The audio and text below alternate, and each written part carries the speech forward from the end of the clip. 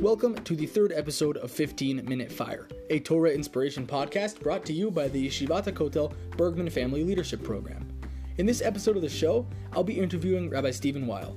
Rabbi Weil is the former senior vice president, aka the chief professional officer of the Orthodox Union, and the current chairman and CEO of the Friends of the IDF organization. Rabbi Weil is a sought-after public speaker and scholar in residence, known for his passionate advocacy for the land of Israel and Jewish education.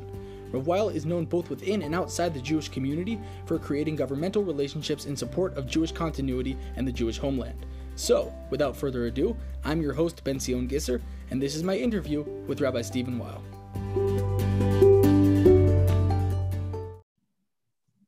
Shalom Aleichem, Rabbi Weil. How are you doing today?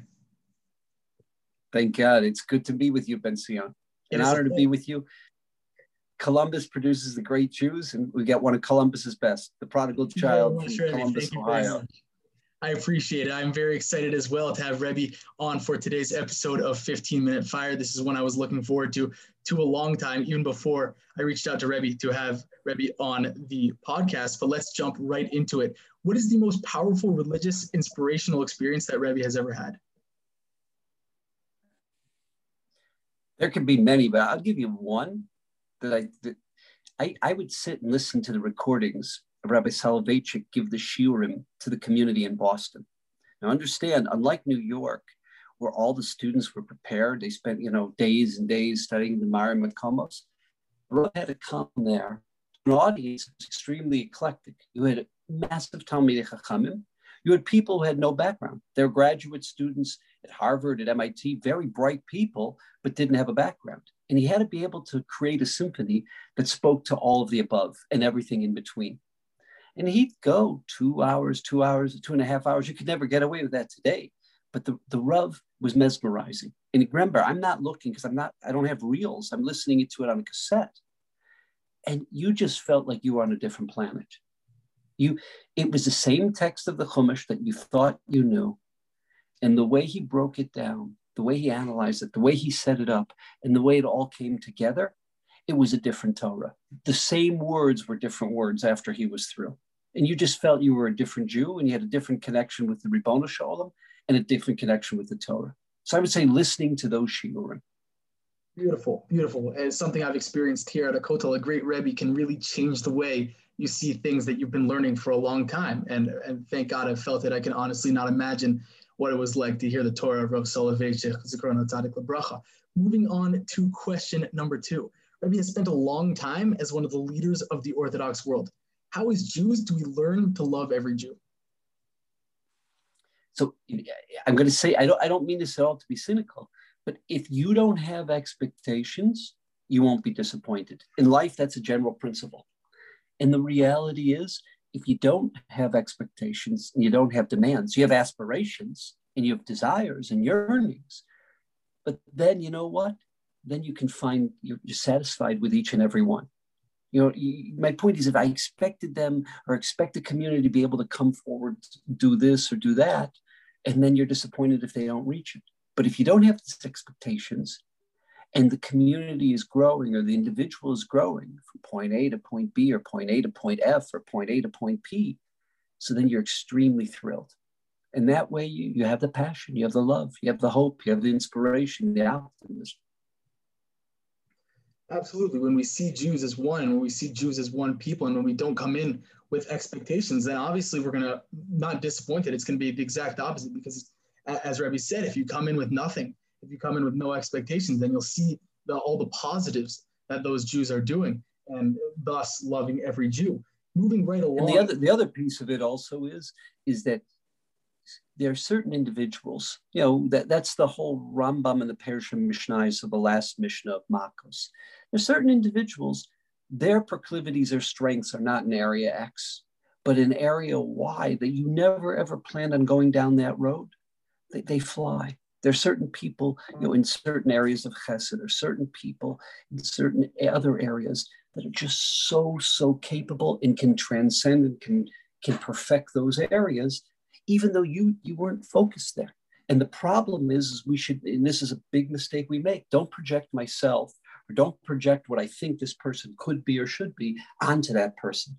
find their techunas and nefesh, right? Find their strengths and their proclivities and let them sail in that area, whether it's a community or whether it's an individual. Right. Just to clarify what Rebbe's saying, is Rebbe saying along the lines that each and every Jew, each and every sect of Jew, each and every individual Jew has their own particular strengths that we need to see? Yeah, to find and then to really enable them to excel, perfect, and fly in that area. That's exactly right. Absolutely. Absolutely. Moving right along to question number 3. How does Rebbe define being an Or LaGoyim, a light to the nations? What's its importance and how can we achieve it? I'd like to quote Rav Aaron Kahn, Shlita, really one of the great masters, one of Rabbi Soloveitchik's greatest students, and one of the great Bali Hasbara and Bali Chesed of the world. And that is this, that the difference between Kiddush Hashem and Or LaGoyim, Kiddush Hashem means that you or I as an individual, by leading an extremely morally and ethical life, by conducting ourselves with dignity, the prototype of Rav Hirsch, Yisrael Mensch, you know how a Jew, you just see it's a different sug, a different species of human being, this individual, a refined, educated, thoughtful Ben Torah who has a perfected morality and ethics. That's Kiddush Hashem, and that can be done anywhere on earth. The way we walk, the way we conduct ourselves in the airport, at the shopping mall, wherever it may be. Excuse me. But Or LaGoyim can only be the nation of Israel in Israel, meaning it's a society with the full complement of mitzvos, the mitzvos of Parsha Shoftim, the mitzvos of throughout Sefer Devarim, where you see the society, how it treats its weak, how it develops a military, how it runs its governmental institutions, how the society looks after the poor, how the society enables for job creation, all of the phenomena of creating the society, healthcare, et cetera, research. That can only be done with the Jews as a nation, as a government, etc. A halachic, a theocracy. That's Or LaGoyim. That's what Yeshaya Hanavi was talking about. Kiddush Hashem, that can be done by you or I, whether we're in Alaska, whether we're in Argentina or Australia, okay? But that's really an individual or a small group of Jews. But the notion of transformation of the nations of the world, that's, so to speak, the Jewish halachic government, the Jewish halachic society in Israel. Absolutely. And as an important leader in the Jewish world, has Rebbe seen improvements in regards to being an Or LaGoyim, in regards to the nation coming together? So it's a challenge. And I think you who are living in Israel see it right now. It has not been our greatest moment in terms of how certain parts of the religious community have conducted themselves during COVID. And it's had a huge impact health-wise and economically on other parts of society. We haven't shined. It hasn't been our greatest moment, unfortunately. And it's an area we have to do tshuva. And it's an area that was a huge missed opportunity. Where you see, Or LaGoyim is, look at the Jewish army. The IDF, what it is the great unifier. The IDF of what it is there's, for instance, when I went with Brigadier General Benzi Gruber to West Point, and he spoke to the graduating cadets, and he talked about Tohar HaNeshek, the ethics of war. He specifically was talking about how you deal with an asymmetric warfare, an enemy like Hamas or Hezbollah that's not wearing a uniform, and how you protect, so to speak, civilian casualties, what they call collateral damage. And when he is in front of a room of hundreds and hundreds of graduating cadets and officers, and they give him a standing ovation of close to 5 minutes, and he's representing Israel, and he's got a kippah on his head, okay? And he does the same thing in Colorado Springs with the cadets of the Air Force, and they have an incredible reverence and awe for how the Jewish army nurtures and mentors its members and produces an ethical human being and produces a sensitive human being. That's Or LaGoyim, okay? So in certain areas, we've done a very nice job of that. Kiddush Hashem, you and I all know, it didn't look very good last month when we, who are less than 2% of the United States of America, meaning the Jewish community, represented a very significant, almost 40% of those who had a presidential pardon. So throughout the news was the story of Jewish criminals. Most of them were white-collar criminals. And it looks like, the Jews have the power and the Jews have the control and they manipulate, government to get favors and pardons and clemency and this and that. It didn't look good for us. And it's extremely important that you and I observe the laws of shatnez and that we observe the laws of kashrus. But in terms of Kiddush Hashem, it's how we treat our employees. It's how we conduct ourselves in how we market our goods and our services, how we treat our customers, our clients. And that is a real challenge. That's where we can make a huge impact. But it's a real challenge because unfortunately, not all of our people are hypersensitive to that.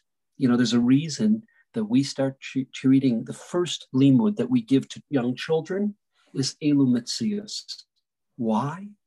Because from a very, very young age, we show the incredible sensitivity that the Torah and that Chazal have, how we treat, not only how we treat someone else, but how we even treat their property, their assets.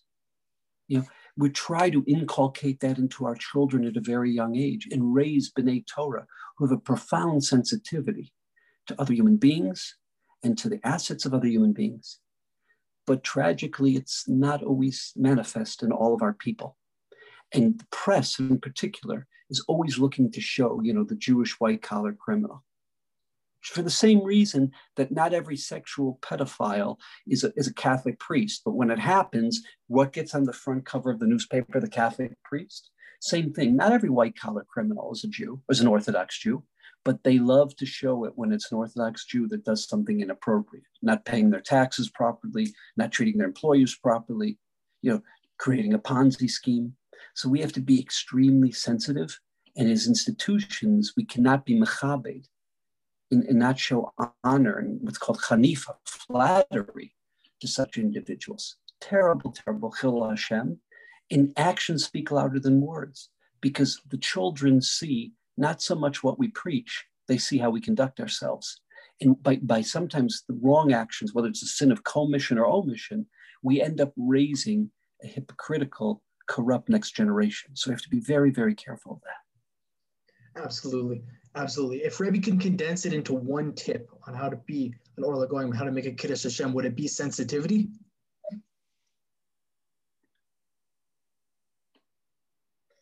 I would say,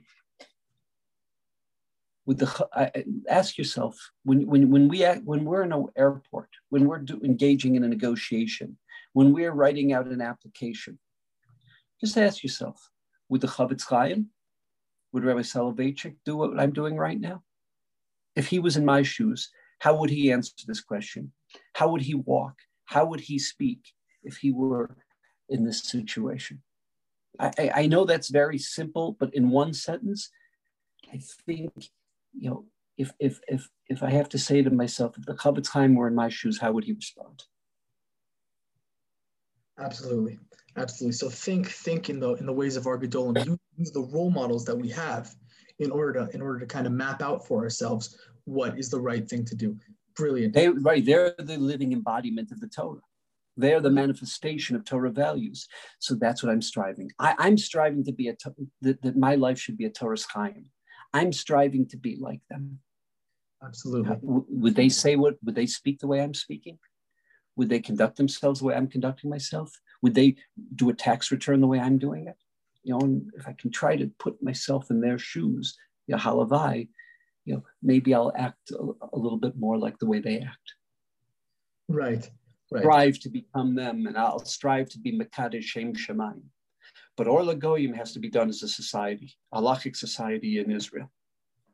There you have it. The Or LaGoyim is a halachic society in Eretz Yisrael, while the Kiddush Hashem can be done on a more individual level. I would like to thank Rabbi Stephen Weil for joining me on this episode of 15 Minute Fire. It has been truly a pleasure. This episode has been awesome. It's been great. There is much to learn from this episode, as I hope the listeners of this podcast did. Rabbi Weil, I just want to say one thing about our good friends from Columbus. You host that yeshiva tournament where all the baseball teams come from all over. Indeed. I got news for you. I hear from the other yeshivas how the Columbus community treats them, how the Balbatim, how you, the young men and young women of Columbus, how you treat your guests. And they always remember that experience. They always remember the Columbus Jewish community because it's an extremely warm, thoughtful, humble, and embracing Jewish community. So you talk about Kiddush Hashem, you guys in Columbus know what it means. You know the word of, you know the meaning of that halachic principle and of that mitzvah. Thank you so much, Rebbe. I really appreciate it. It has indeed been an honor and a privilege to grow up in Columbus, as it has been an honor and privilege talking to you today. Rabbi Weil, thank you so much.